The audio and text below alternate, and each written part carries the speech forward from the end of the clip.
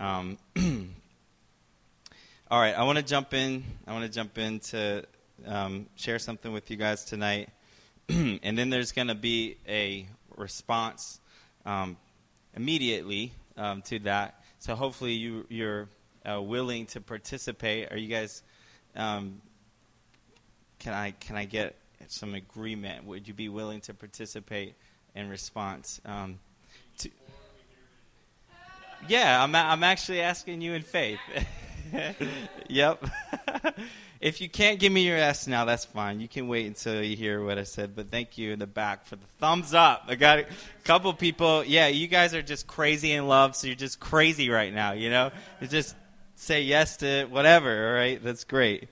The rest of you, it's fine. You can give me your yes after this. And if for whatever reason you decide, you know what, I'm not really up for participating, that's fine. You can just hang out for a little bit. You could just observe. That's technically a way of participating. So, but I didn't want to surprise you, but yeah, that would technically be participating. So, I want to kind of continue with what Derek shared last week, and I think it's a really significant word that we put into practice, and so that's why I want to give us a chance to do that. And if there's ever a place for us to be able to start putting into practice the things that God has called us to, this place should be it.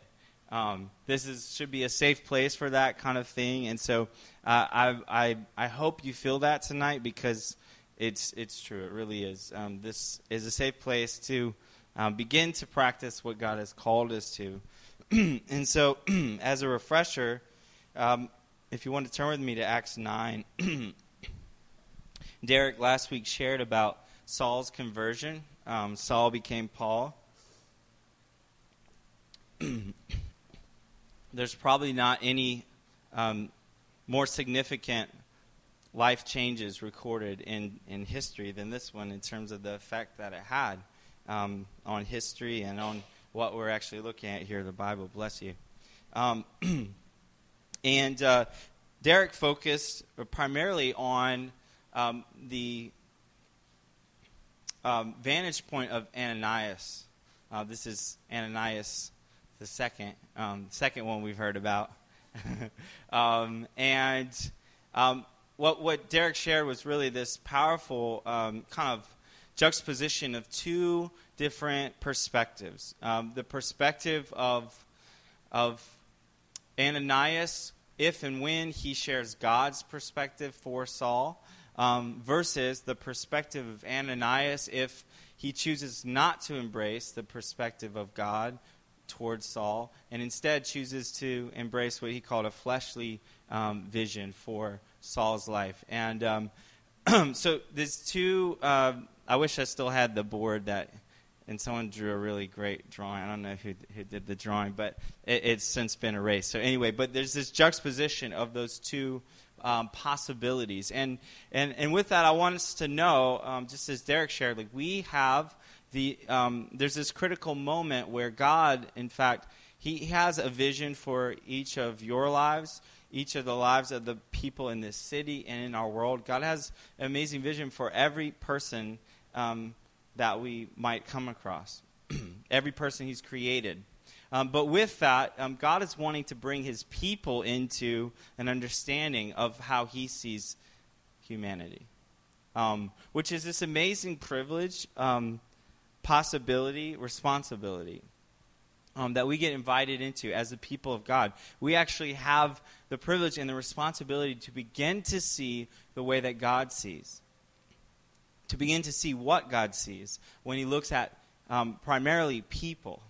And so there's a responsibility there, but with that, so God sees people a certain way, and in that there's an invitation by which we come to receive what God sees, and then there's this important step by which we come into agreement with that thing. We come into agreement with the truth of what God sees about people. And actually that starts with ourselves.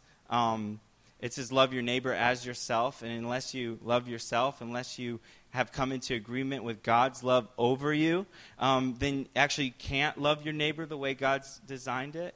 And so actually, first and foremost, and the thing we're in the process of right now, in fact, is letting God's truth of what he sees and what he says about us actually sink in and coming into agreement day by day by day.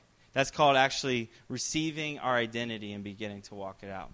Okay, but with that, as we receive that, then we can begin to come into agreement with God for the people around us. That's an amazing place to be. That's an amazing opportunity that we have. It's called sharing the good news. All right, so this is actually a moment that Derek shared for us last week. I'm just going to read a little piece of that so that for those of you who weren't here or maybe you need a refresher. Acts 9, starting verse 10 through 19, this is what it says. It says, "In Damascus there was a disciple named Ananias. The Lord called to him in a vision, 'Ananias.'" There you go. That's how he called to him. He says, "Yes, Lord," he answered. The Lord told him, "Go to the house of Judas on Straight Street." I love that they put the street name in there. That is just really random. And ask for, particular actually, and ask for a man named from Tarsus named Saul, for he is praying. In a vision he has seen a man named Ananias, that would be you, come and place his hands on him to restore his sight. So God says, actually, I'm giving you a vision for Saul, and in that vision, Saul is getting a vision of you. That's pretty cool. Verse 13, it says, "Lord," Ananias answered, "I have heard many reports about this man, and they're not very good. And the harm that he has done to your holy people in Jerusalem." God's like, "Oh, really? You heard about that?" That's news to me. No, he didn't say that. He said he has come here with authority from the chief priest to arrest all who call on your name. I love what God says to him. Okay, that's really interesting, Ananias. Now go. Go anyway. And this is what you need to know, despite what you've heard. Because how many of you know what we've heard, what we've seen, can get in the way of what God sees? What God wants us to hear. So, he says, go. And this is what you need to hear. "This man is my chosen instrument to proclaim my name to the Gentiles and their kings and to the people of Israel. I will show him how much he will suffer for my name." And he's not saying I'm going to punish him. He's saying this man is going to be my chosen instrument. He's going to share in the fellowship of my suffering. That's a privilege. And I'm sure Ananias was like, "Are you sure it's the right one?" Because people get me confused too for somebody else. Yeah. No, it's the right one. His name is Saul, and it's going to be Paul. And I want you to go to him, and I have an amazing plan for him. So in that moment, Ananias hears what God says and sees about Saul. And then there's this important decision there. Is he going to come into agreement with it? Because coming into agreement is necessary if he's going to go to him. Coming into agreement is necessary if he's going to go in the love of God. And Derek shared really this truth that he could have said, "You know what? I don't want that to be the truth, and I'm going to live out something different." And there Saul was, and he was helpless. And in fact, he could have said, "You know what? This guy, I don't really believe that, God, you're going to do this. So instead, we're going to take matters into our own hands."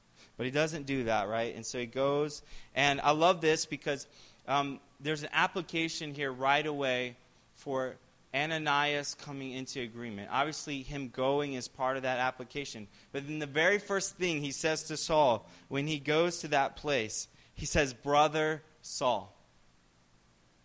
The very first thing that he speaks to Saul is a word of how God sees him. You're in the family now. And I've come into agreement with what God says and what God sees about you. You're no longer an enemy of God. You are a friend of God. You're in his family. And as a result of that, you're my brother. So the very first thing he says to him is, "Brother Saul." How powerful were those words? I mean, we might gloss over it, but I believe that right there was powerful. And it probably took a lot for Ananias to say, "Brother Saul." So he speaks this word over him. "Jesus, who appeared to you on the road as you were coming, has sent me so that you may see again and be filled with the Holy Spirit. I've come with good things for you from God." And it says immediately he could see again, and he got up and he was baptized. And after taking some food, he regained his strength. So, all right, there's our recap, okay? in this powerful moment, I know Ananias had no clue how significant this moment was. And yet in his obedience, he speaks these words, and he's a part of the changing of history. Wow. So I want to say with that, when we come into agreement with God, in fact, there's the potential for this very thing. Like, we don't know when a Saul turning to a Paul will make such a dramatic change in history.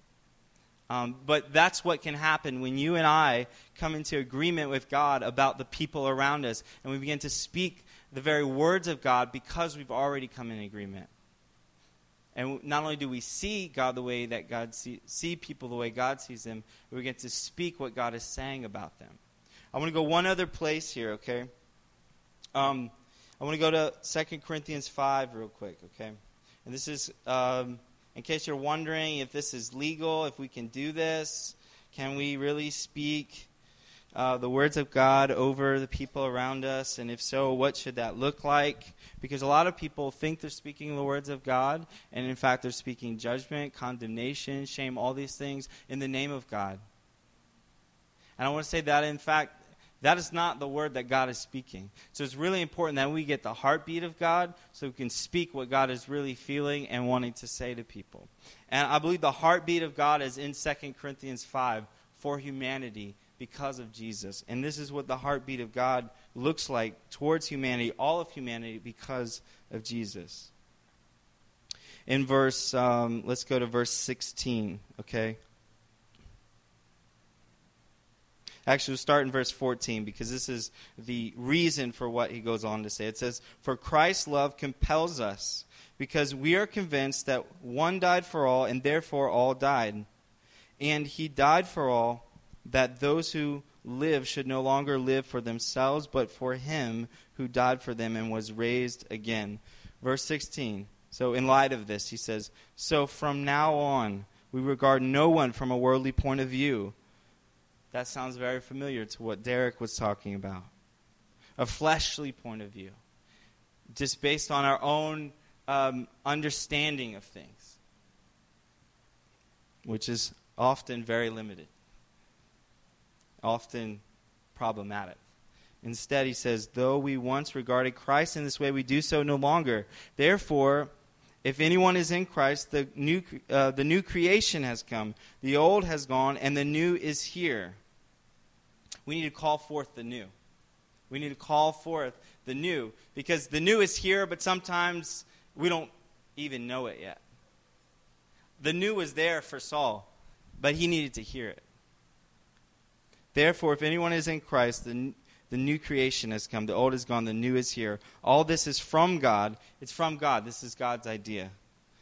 "Who reconciled us to himself through Christ and gave us the ministry of reconciliation." What is the ministry of reconciliation? There's not a period there. There's a colon, at least in my Bible. And it says this. It says that God was reconciling the world to himself in Christ, meaning not counting people's sins against them.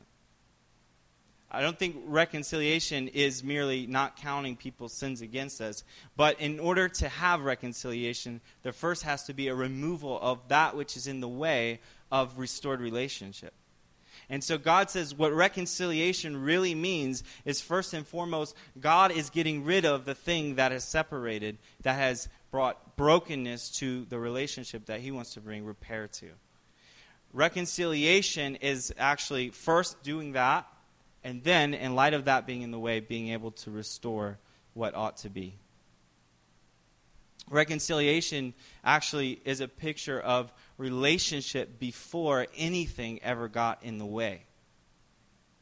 So if I let Derek borrow my car and he, went joyriding and he ran into a light post, reconciliation would not be me saying, "Derek, I forgive you, but you can't ever borrow my car again." And I'm going to remind you of that moment where you drove into the light post over and over again. That's not reconciliation. Reconciliation is actually as if I forgot that ever happened. And Derek's like, "Hey, I want to borrow your car, but I remember." I'm like, "What are you talking about? Here, borrow the keys." There you go. All right. I hope that's not too close to home. You're free to borrow my car. He has never put my car into a light post, just so you know, thankfully. All right? So that's reconciliation, as if nothing ever got in the way. And that's actually what God has done through Jesus. That's awesome.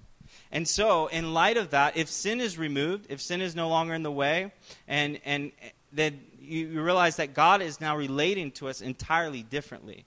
And that's still foreign to us in some ways. We are used to, because we live in brokenness still, we're used to relating in light of brokenness. But God, in fact, is relating to us as if sin was not in the way anymore. And so that actually gives me a picture for what it means to be ministers of reconciliation, because it actually requires us to see what God sees, which is he sees past the brokenness and he sees to something deeper. He sees past the history, past the record, just as he did with Saul, and he sees something different. And in Saul's life, nobody would have said, here's an instrument for God's glory. Why? Because the record of sin, the things he was doing to the church was so long and so in your face. Like you couldn't get past that. But God saw past the sin. And he saw the potential. He saw the plan. He saw the deposit that was there. And he called that out. And that's what we get to do.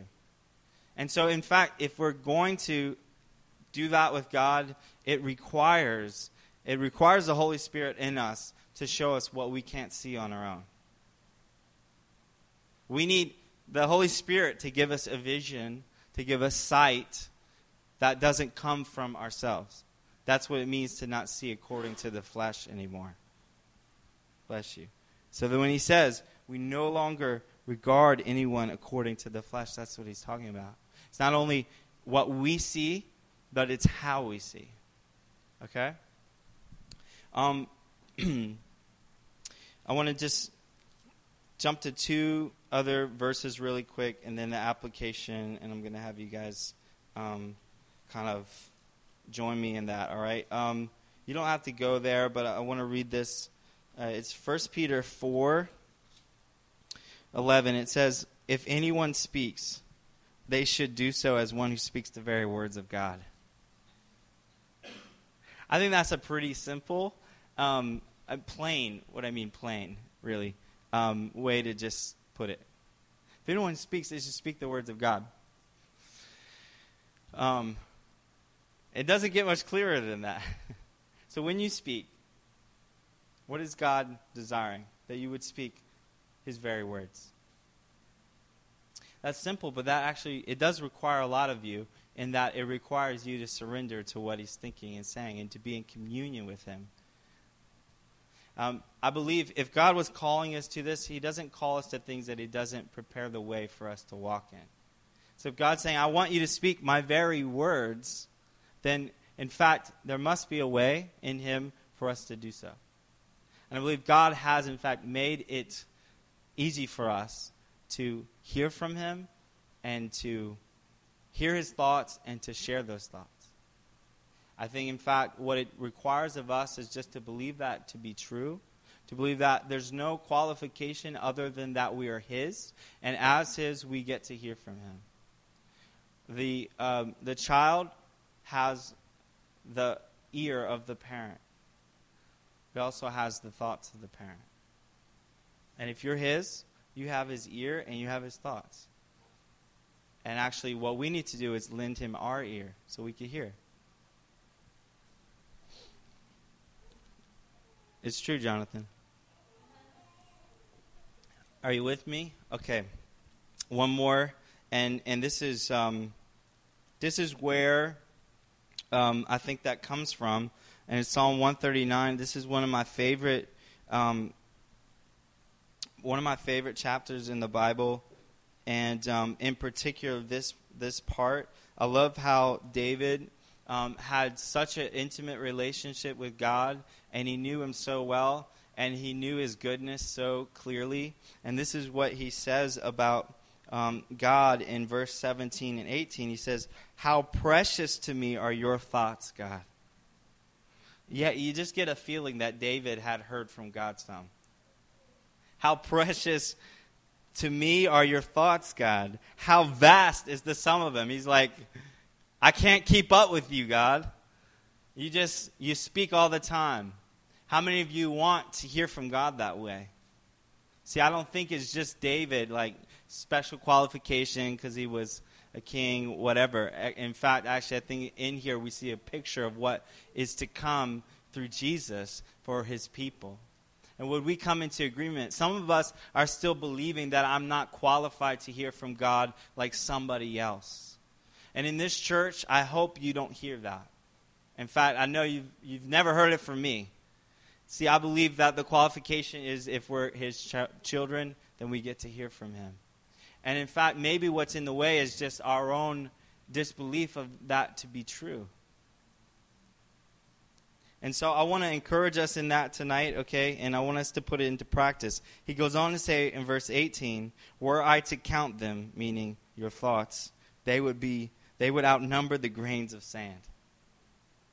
I don't know what beach he was talking about, but there was probably a lot of sand on it. He says, if I was to count the thoughts that you have for me, they would outnumber the sand. Whoa. So I just get a hunch that God is full of thoughts for you and me. And this isn't just something to puff us up. I believe, in fact, again, the application, especially today, is that we would come into agreement with that for the people around us. And, maybe you struggle to hear from God on your own. Maybe actually the starting point is listening for someone else. And as you listen for someone else, see, because God operates always out of love, and love gives. And as you listen for someone else, maybe that will be the key to unlock you being able to hear from God clearly for yourself.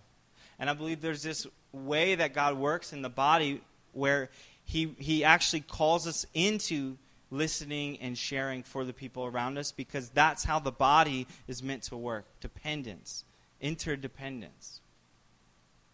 Okay? So it's not your relationship with God all alone on an island somewhere. That's why He created this thing called the church. And we're meant to do this together. Okay, so practically, this is what I want us to do tonight. I want us to ask just really one simple question of God for the people around us. And what we're going to do is you're going to have to actually get up, and you're going to organize yourselves in groups of 2 to 3. Okay, don't do that just yet. With that, what I want to say is, if this is all unfamiliar to you, don't feel any pressure, okay?